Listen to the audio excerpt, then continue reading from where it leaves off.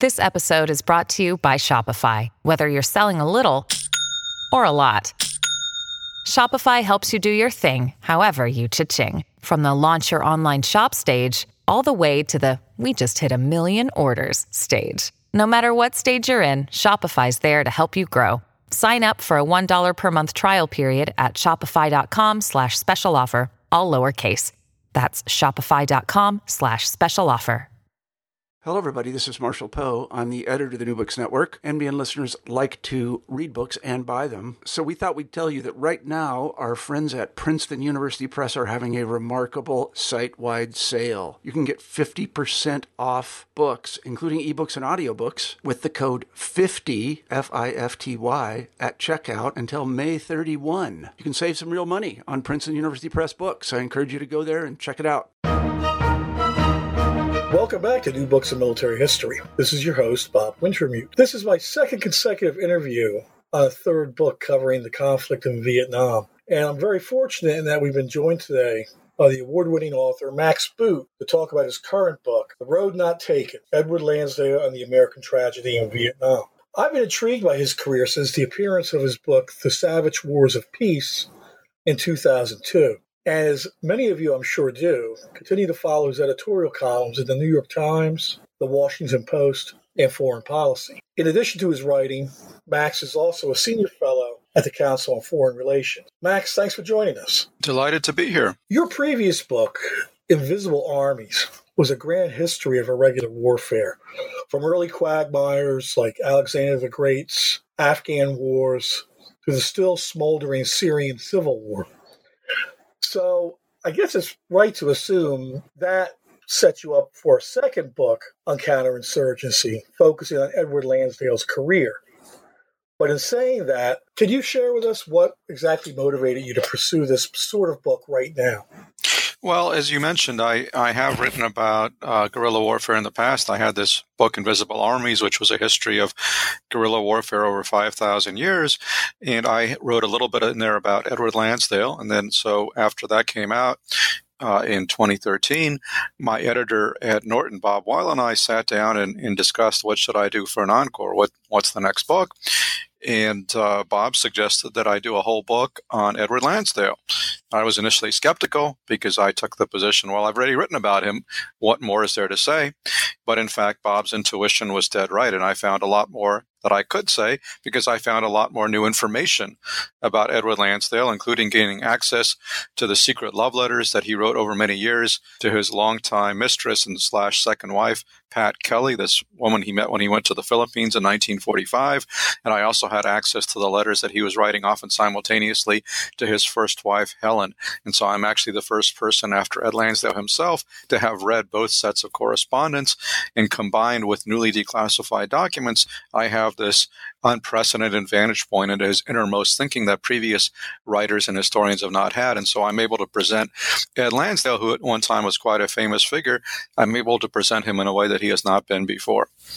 You know, personally, I find biography to be a rather tricky methodology to work in as a historian, because it's so easy, I think, to get drawn in too close to the subject, while the nature of the genre also imposes the strictures of a chronological narrative to your own desires to convey broader meaning about the subject.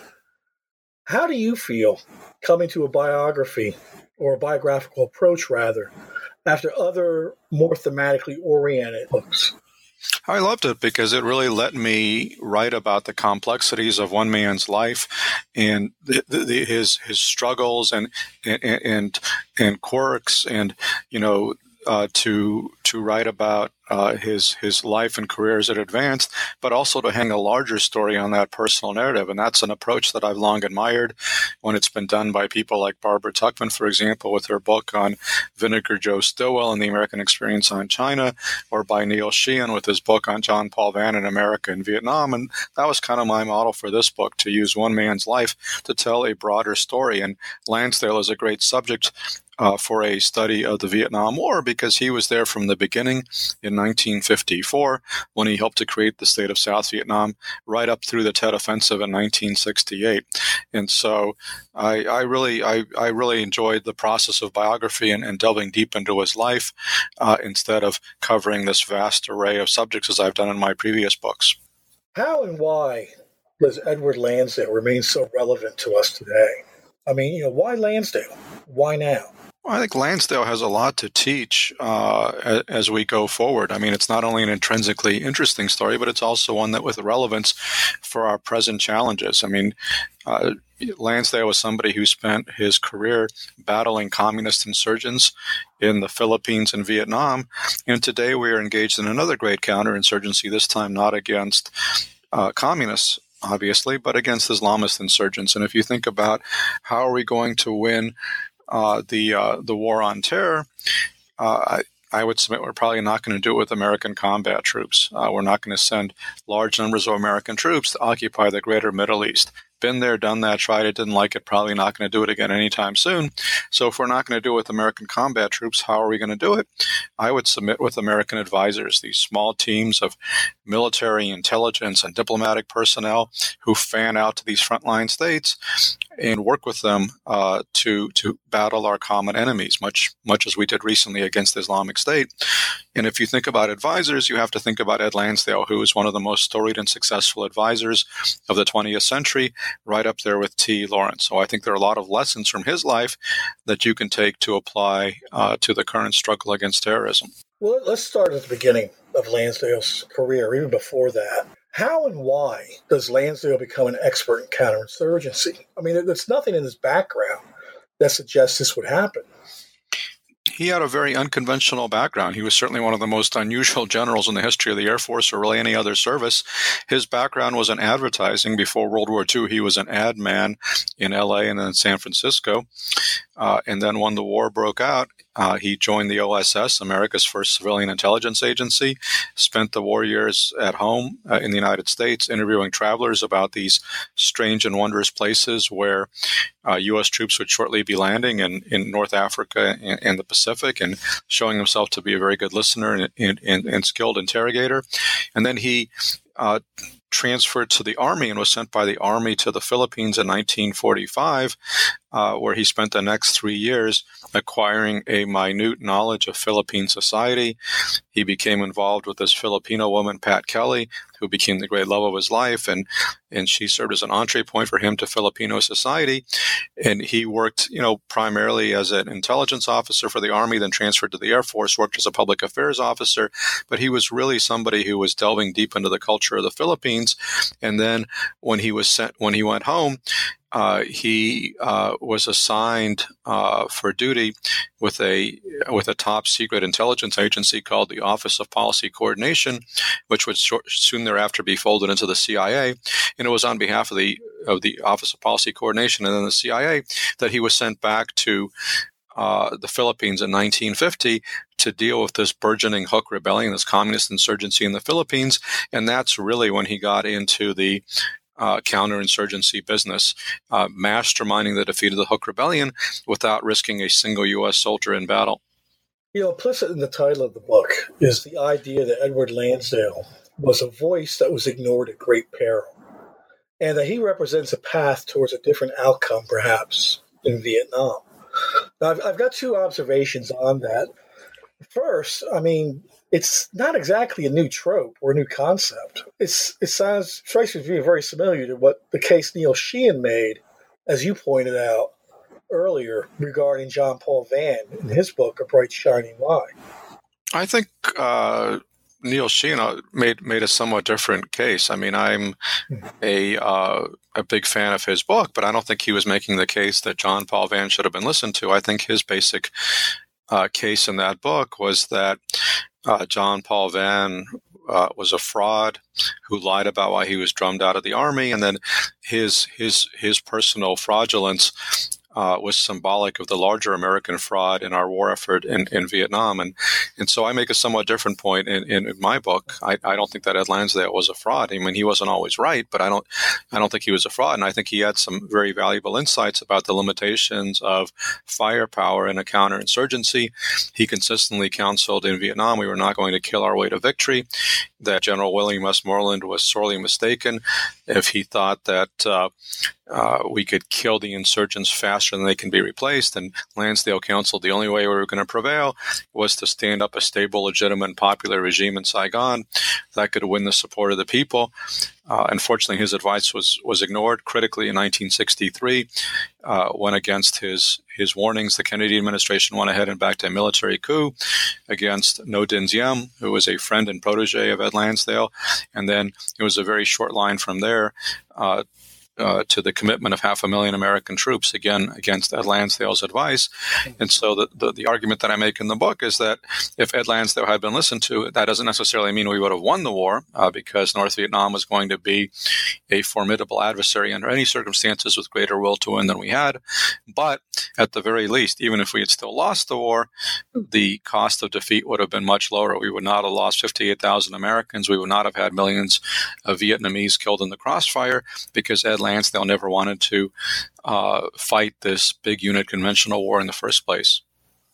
Well, that brings me to the second point then, which is whether the decision to step off on the journey that we're discussing, that is to say the Vietnam War, was the proper choice at all. I mean, the fulcrum of decision in the Vietnam War was never really built around American power or influence, but around the political will of the Vietnamese people. So I guess maybe I'm asking is if the whole question of right or wrong roads is moot, since at the end of the day, the outcome is being decided by the Vietnamese and not the Americans. Well, that's certainly something that Ed Lansdale strongly believed in. He thought that the only way to prevail in Vietnam was to help the people of South Vietnam to help themselves. He thought they had to be in the front lines. That he thought it was a mistake to Americanize the war and send American combat troops in there. I think his insights were valuable ones, basically realizing that we couldn't win the war for the South Vietnamese, but we could help them to prevail if we did it right, and we didn't do it right. Well, let's step away from Vietnam and step back to talk about the Philippines. I find it fascinating. Such an all-American looking type of guy with this prior career in advertising, and who came into counterintelligence relatively late, was yet able to achieve such great success in resolving the Huc Balahap insurgency in 1954. How did he manage to do this? Well, he did it essentially with counterinsurgency 101. I mean, he actually pioneered a lot of the concepts of what would become known as counterinsurgency, a word that did not exist in the early 1950s. His essential insight was that the Philippine army should use less force rather than more force. I mean, he told them that they were making a big mistake by being so heavy-handed, by bombarding barrios with artillery and killing lots of innocent people, and thereby driving more people into the Huc's arms. He suggested that the army needed to treat the people as brothers, treat them with dignity and respect, win them over, and then once the people had confidence in the army, they would rat out the insurgents in their midst. So that was a critical insight that would later become the basis of counterinsurgency doctrine. But Lansdale coupled that with an appreciation for the importance of politics, because the Huc slogan was bullets, not ballots, because people didn't trust the electoral process. The elections were rigged by this feudal landowning oligarchy. And so Lansdale wanted to restore faith in the political process. He enlisted Filipino civic organizations to safeguard the balloting process to make sure there was no fraud. And then he masterminded the presidential campaign in 1953 of his friend, the defense minister Ramon Magsaysay, who was a popular, honest reformer. Lansdale was his de facto behind-the-scenes campaign manager working on behalf of the CIA. And once Magsaysay won a smashing landslide victory and was inaugurated as president, that was pretty much the end of the Huk Rebellion, because now these poor farmers had no reason to continue fighting when they could redress their grievances through the political system. So that's essentially how Ed Lansdale delivered this unsung Cold War victory for the United States, and did it without risking a single American soldier on the front lines. Well, it's also, well, as you said, it's also the matter of his mistress, Pat Kelly, the one love of his life. It's a great story. I mean, adds so much color and light to the narrative, but there's also this bittersweet note as well. You mentioned that Lansdale's first wife, Helen, knew of the affair. And, of course, later on, it was understood by people in his working life as well. But I wonder how that didn't prejudice his superior against his returning to the Philippines after 1948. Strike me as it would run counter to, or at least it would be a distraction, rather, to any work that he was going to be doing. I mean, I think his relationship with Pat Kelly was actually a strength for him, because it allowed him to understand Filipino society. She actually went to high school with some of the Huk rebels and introduced him to some of the Huks. So I think she was an advantage for him. And oddly enough, even though this was the 1940s, it was arguably a less puritanical time when having an adulterous relationship for an officer was not necessarily as risky career-wise as it is today. But there was the issue, again, of her being Filipino, which was a bigger issue then, perhaps, than today. I mean, conceivably. Again, I think things were a bit more loosey-goosey in the 40s and 50s. There was a wartime imperative, so people couldn't necessarily stand on regulations. So I don't think, his relationship with Pat Kelly wasn't a problem for him in the Philippines. It was an advantage. The problem for him was that he caused so much backlash from Filipino politicians because he was so closely associated with Magsaysay and the politicians on the other side, and the Liberal Party were out to get him, and they were irate that this American officer was helping this political figure, Ramon Magsaysay, to defeat them.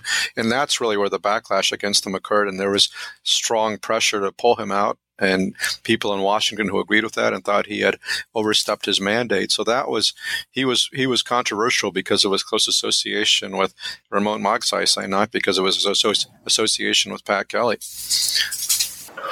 Well, it's also, I have to comment also on, how you portray what appears to be insubordination, or at least willfulness, that Lansdale displayed when he was stationed in Washington from 1949 to 1952. I mean, frankly, I'm amazed that he was able to get away with so much of his wild behavior without setting off numerous red flags, particularly among some of the more conspiratorially minded people at the time. Of course, this is during the Lavender Scare that decimated the State Department's Asian office and the heyday of Joseph McCarthy. How did he manage to avoid this type of attention? Well, he was undoubtedly insubordinate. He was a maverick. He was a troublemaker. He did not hesitate to clash with generals and ambassadors who got in his way, and ultimately, those disputes would prove his undoing, because he made war against the bureaucracy so relentlessly that eventually the bureaucracy made war on him, and that would cut short his Pentagon career. But it also, his willingness to buck the bureaucracy also enabled him to achieve stellar results between 1950 and 1956, and he was able to get away with it in large part because he had the support of CIA Director Allen Dulles, who, of course, became a very powerful figure in President Eisenhower's Washington because he was the brother of Secretary of State John Foster Dulles. And so the Dulles brothers were really the kingmakers in Eisenhower's administration, and they backed up Ed Lansdale all the way because they saw him as a kind of can-do covert action operative who needed to be given his freedom to work his magic. And so they were willing to back him up when he got into disputes with generals and ambassadors. That would not be true in the 1960s, and then he would prove much less effective during the Johnson administration because he would not have that kind of high-level support. Well, by the end of 1954, Lansdale is being feted all throughout the Washington intelligence establishment. I mean, he's the man who saved the Philippines Did this phrase make his job harder going forward into Indochina and Latin America? I think there's no doubt that the growing reputation that Lansdale achieved by the late 1950s, when he was said to be the model for both the quiet American as well as the positive character in the ugly American, that growing reputation was a double-edged sword. On the one hand, a lot of people were very impressed by him, including President Kennedy when he came into office. On the other hand, there were an awful lot of bureaucrats in the State Department, CIA, and Pentagon who were very envious and distrustful of him and eager to cut him down to size. And initially, he was in great favor with the Kennedy administration, but then he was given this impossible assignment to run Operation Mongoose to overthrow Fidel Castro, and he was not able to achieve this result because it was unachievable. But once he failed with Operation Mongoose, he lost the favor of the Kennedys, and as a result of that, he was left naked before his bureaucratic enemies. And finally, all these rivalries that had festered during the course of his career came back to haunt him in a big way. Well, let's take him to Saigon. And he arrives right during the period after the Geneva Accords and the partition of Indochina. He arrives at the moment when Ngo Dinh Diem is really struggling to establish a government, or legitimacy, I should say. What was the greater challenge for him when he arrives in Saigon? Was it reconciling himself with Diem, or was it reconciling himself with the French who were still in Indochina? He had an awful lot of challenges when he arrived in Saigon in the summer of 1954. I mean, it was nothing but one challenge after another, because he was supposed to create a non-communist state in South Vietnam, and he aligned himself with Ngo Dinh Diem, the newly appointed prime minister of South Vietnam, in order to do that. But it wasn't easy to get close to Diem, and Diem was not a natural politician. Unlike Ramon Magsaysay, Diem was a kind of a reclusive, scholarly Mandarin, so that was a big obstacle. The fact that Diem had all these enemies, including not only the communists but also the French, these various religious sects that had tens of thousands of militia fighters under arms, and then finally the fact that Lansdale himself was new to Vietnam in the summer of 1954 because, his great success in the Philippines from 1950 to 1953 had been set up because he had been in the Philippines for 3 years prior to that and really understood the country. And even though he only spoke English, it wasn't a big problem in the Philippines, where the elite also spoke English. But it turned out to be a much bigger problem in Vietnam, where the elite spoke French or Vietnamese, so he had to work through a translator. He didn't really understand this country at first, and it took him a while. I mean, gradually he gained a very good understanding of Vietnam, but it was nothing but one difficulty after another. So the fact that despite all that, he was able to help Diem consolidate power was fairly impressive and unexpected. Did he depend too much on local warlords who may have adopted dual allegiances? No, I don't think that's true. I mean, he certainly was eager to cut deals with warlords to get them to back Diem, but that was all in the service of trying to establish central authority. And when in the spring of 1955, he urged Diem to send the South Vietnamese army into the streets of the capital to break the hold of one of these sects, the Binh Duyen, this criminal network that had thousands of armed fighters in Saigon.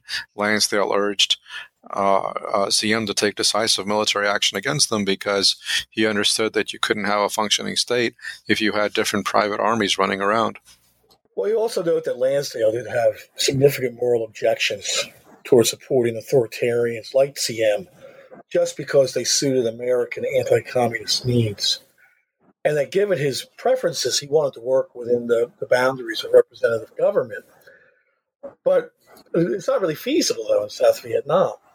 By the time you introduce Lansdale's objections, hadn't he already gone too far down the road of supporting Diem? I mean, there really wasn't any alternative, though.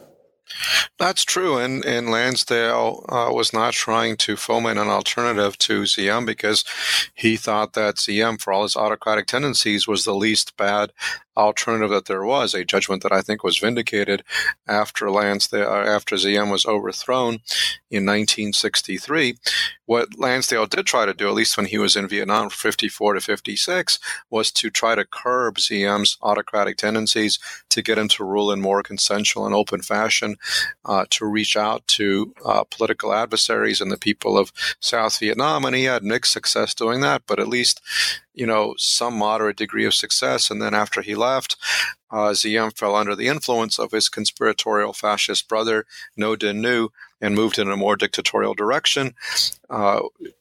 Lansdale tried to get back to Vietnam and to influence Ziem in a more positive way once again, but he couldn't do it because he was blocked by his political adversaries in Washington. And so, it was that set the stage for this fatal confrontation in 1963, where you had the Buddhist uprising against Ziem, which he dealt with in fairly heavy-handed fashion, and that convinced the Kennedy administration that he had to go.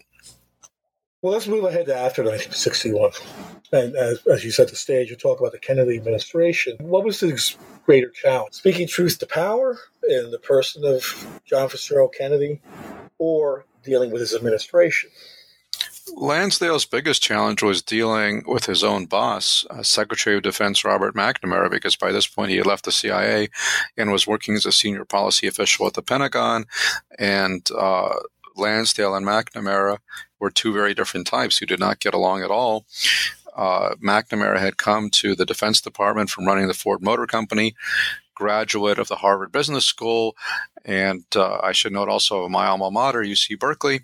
McNamara was this very academically bright guy, loved systems analysis, loved numbers, thought computers held the key to all meaning. Lansdale, not so academically bright, UCLA dropout, but he had spent some time years, in fact, in Southeast Asia and understood unconventional conflict. And so when McNamara first took office, Lansdale tried to begin his education in this new war just breaking out in South Vietnam. He'd just been to South Vietnam, and he brought back with him some captured Viet Cong weapons, some very simple rifles and pistols and stakes all covered in mud and blood, walked into McNamara's office and dumped this load of weapons on McNamara's immaculate desk.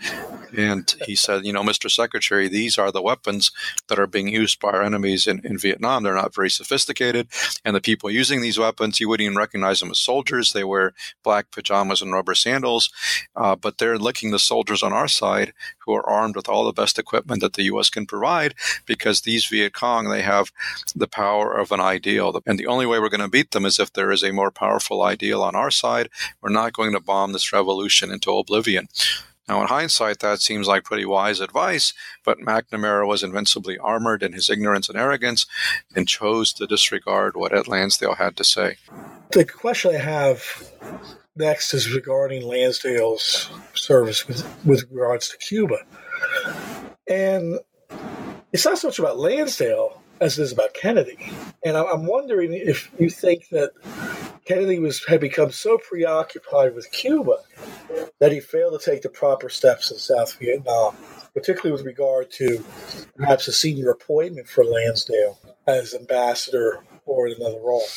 Well, there may be some truth in that. I mean, certainly Lansdale found himself put on the Cuba problem, which was really not his strong suit. I mean, he didn't have any particular background in Latin America or Cuba, no particular understanding of Cuban society, and yet this was the top priority for the Kennedys because they wanted to avenge the humiliation of the Bay of Pigs debacle in the first year of the Kennedy administration, and so they gave that job to Lansdale, and it was pretty obvious that they would have been better advised to send Lansdale to Saigon, possibly as U.S. ambassador, or in some other role in a country that he really understood, where he had close connections with Ziem, but instead they were trying to fit this this square peg into a round hole, and it just didn't fit.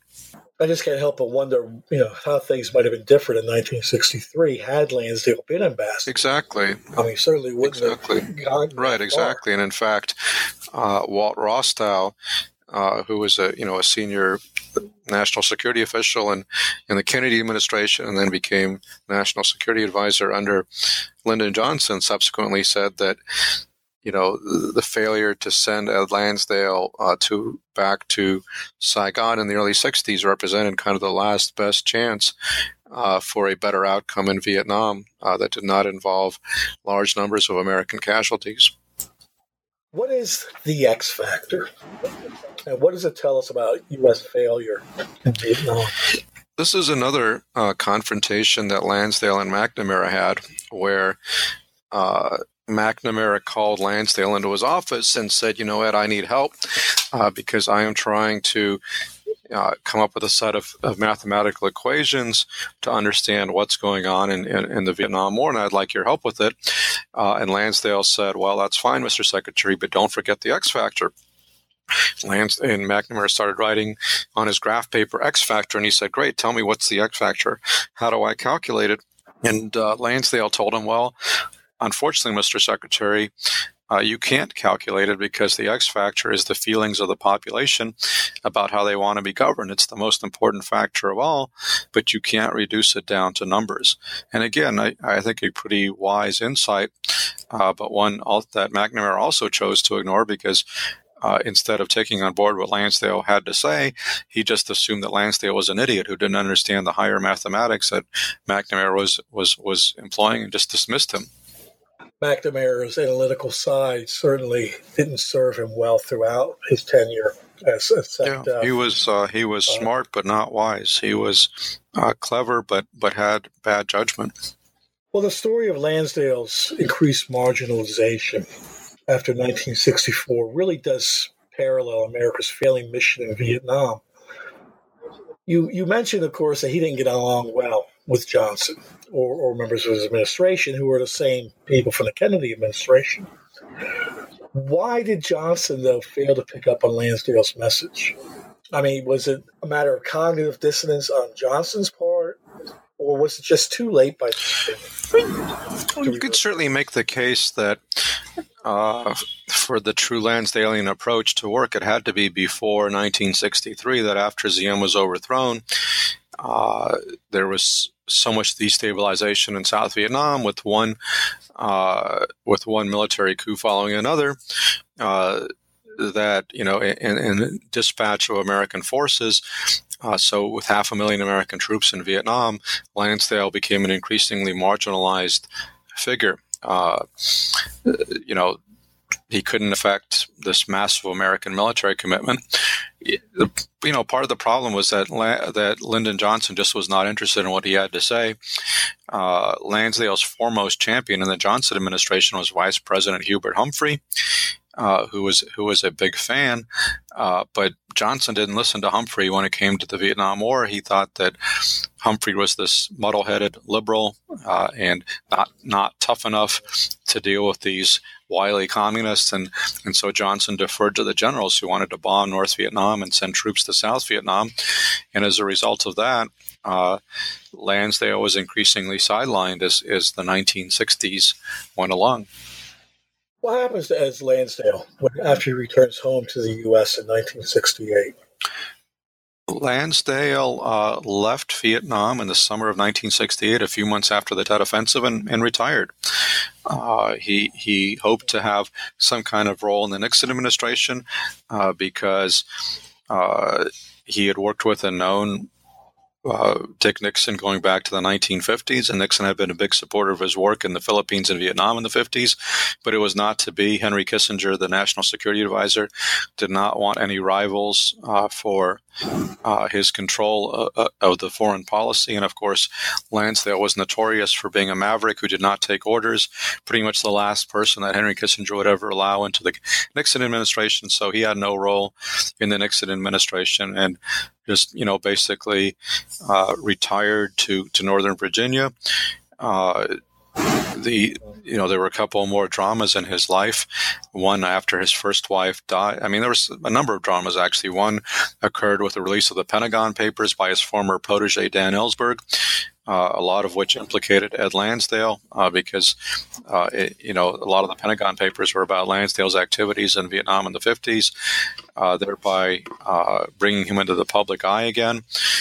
He was brought into the public eye yet again in 1975 when he had to testify before the Church Committee investigating the intelligence community in assassination plots, and Lansdale had to testify about his role in the Operation Mongoose to overthrow Castro, and that was an embarrassing and painful period. And then finally, his wife died in the early 70s. But not long after that happened, Pat Kelly, his former mistress, who had by that point retired from the U.S. Embassy in Manila, had never remarried. Pat Kelly moved to the United States, and she and Ed Lansdale got married on July 4th, 1973, and lived happily ever after until Lansdale's own demise from natural causes in 1987. So Lansdale, he really ended his life in professional failure, watching the state of South Vietnam be destroyed in 1975, very painful for him. A lot of his friends became refugees. He tried to help them come to the United States, but at least in his personal life, he did find a measure of happiness with Pat Kelly. I wonder what he made of the anti-war sentiment when he got home. I mean, he, of course, as somebody who worked and trafficked in public opinion, in perception, in the strategic spaces in between action. What did he make of the way that the anti-war movement had grown? He was not especially sympathetic to the anti-war movement. He objected to the way that they were willing to write off South Vietnam and to romanticize Ho Chi Minh and the communists. But Lansdale wasn't particularly sympathetic to the Hawks either, because he objected to their conceit that if we could just use more firepower, we would win the war, even though we actually dropped more bombs in Vietnam than we had in all of World War II. So he was kind of an outlier in the political process. He was neither hawk nor dove, and rather different from his protege Dan Ellsberg, who went from being a super hawk when he worked for Lansdale in Vietnam in '65 to becoming the super dove who eventually leaked the Pentagon Papers. Lansdale kind of occupied a third point on the political spectrum that was not a common position at all. Yeah, at the end, he really is a lonely and tragic figure who. The lesson what I always believed about Lansdale was influenced by Daniel Ellsberg and the Pentagon Papers. Well, I actually talked to did a great service for him. I mean, I actually talked to Dan Ellsberg about Ed Lansdale a few years ago at Ellsberg's home in the Bay Area. And, he told me that he loved Ed Lansdale and loved him still. He still had tremendous respect for Lansdale. Very interesting conversation. One of the points that Ellsberg made is that a lot of people took Lansdale for being kind of this simpleton who spouted rah-rah American slogans and didn't really understand the deeper dynamics of Vietnamese society. And what Ellsberg said is, yes, that's how he came across in public, but in private, he was actually a much more sophisticated, nuanced, and realistic observer. And I think that tallies completely with what I read from Ed Lansdale's private papers, his letters, and official documents. He was very clear-eyed about what was going on in Vietnam and understood very early on that the U.S. strategy was not going to work, but he felt compelled to keep up a stiff upper lip in public and, dutifully support the war effort. And that caused correspondents like David Halberstam and Neil Sheehan and Stanley Carnow to write him off as being this kind of dummy, this ad man, con man, what have you, and that helped to stain his historical reputation. I'm going to touch upon something we addressed earlier in the interview. We're getting compelled to ask it again. What lessons should we take from the story of Edward Lansdale? I think there's a lot of lessons you can take. I think the big one is about the primacy of politics and warfare. Ed Lansdale was one of the few people who took seriously Ed Clausewitz's insight that war is a continuation of politics by other means. That's something a lot of military people pay lip service to, but at the end of the day, there's often an assumption that we can actually win just through firepower alone, whether it's kind of the massive firepower and B-52 raids of the Vietnam War or the more precisely targeted drone strikes of today.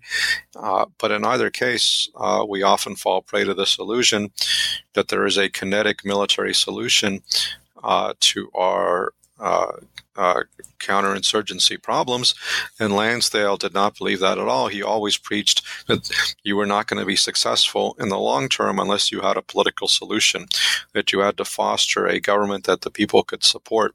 He was ignored in Vietnam, and I think we paid a price for ignoring him, and I think we've been more cognizant of the government in places like Iraq and Afghanistan, but it's still, at the end of the day, I think we've tended to in many instances, not always, but in many instances, to think that we can just win by killing insurgents. And we've certainly tried that approach in places like Somalia and Syria and Libya and elsewhere, where we really have not had a political game plan to go along with our special operations raids and drone strikes and all the rest of it. And I think pretty consistently we've seen that, while we can kill insurgents, we can't eliminate insurgencies. And the only way to do that is by having a plan for fostering effective states. And that's something we don't like to do, but it's something that Lansdale told us we needed to do. And I think recent events vindicate his warnings. One last thing I walk away with from reading the book, too, is the importance of empathy for anybody who would be engaged in counterinsurgency. And certainly, I think that was one of his strengths, is that he was able to understand not only the needs of the people in the countries where he operated and who he worked with, but also he understood his foes as well.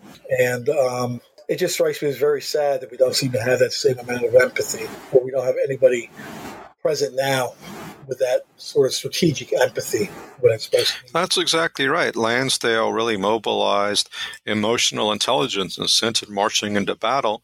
His ability to forge fast friendships with people like Ramon Magsaysay and Ngo Dinh Diem enabled the U.S. to achieve its objectives in the Philippines and Vietnam, at least for a time, and subsequently the inability of his successors to get along with Ngo Dinh Diem crippled our ability to be effective without combat troops. And we've had similar travails in recent years with Hamid Karzai in Afghanistan, Nouri al-Maliki in Iraq, and those are two more recent allies that we got into very contentious relationships with that undercut our ability to achieve our objectives in Iraq and Afghanistan. And that really shows that we need more Ed Lansdales. We need an army of Ed Lansdales, people who can be very empathetic, very knowledgeable about local societies, and can influence local leaders in a very constructive direction, so that we don't need to send large numbers of troops. We can just rely on these very skilled advisors. We're closing in on the end of our interview, Max, and we have a couple of customary final questions that we ask our guests. First, what are you reading these days that you might recommend or share with our audience? And then second, what's next for you? What's the next project? Good questions all.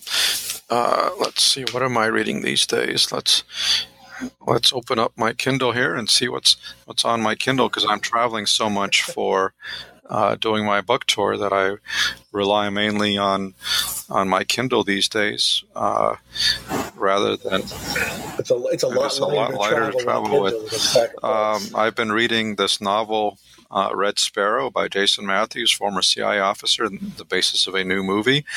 I've been reading this book, Prairie Fires, The American Dream of Laura Ingalls Wilder. Very interesting book. I've been reading some of the short stories of Somerset Maugham, which I've read in the past, and also I recently read The Goldfinch by Donna Tartt, a novel that I had not read before, and then also The $1 Billion Spy by David Hoffman.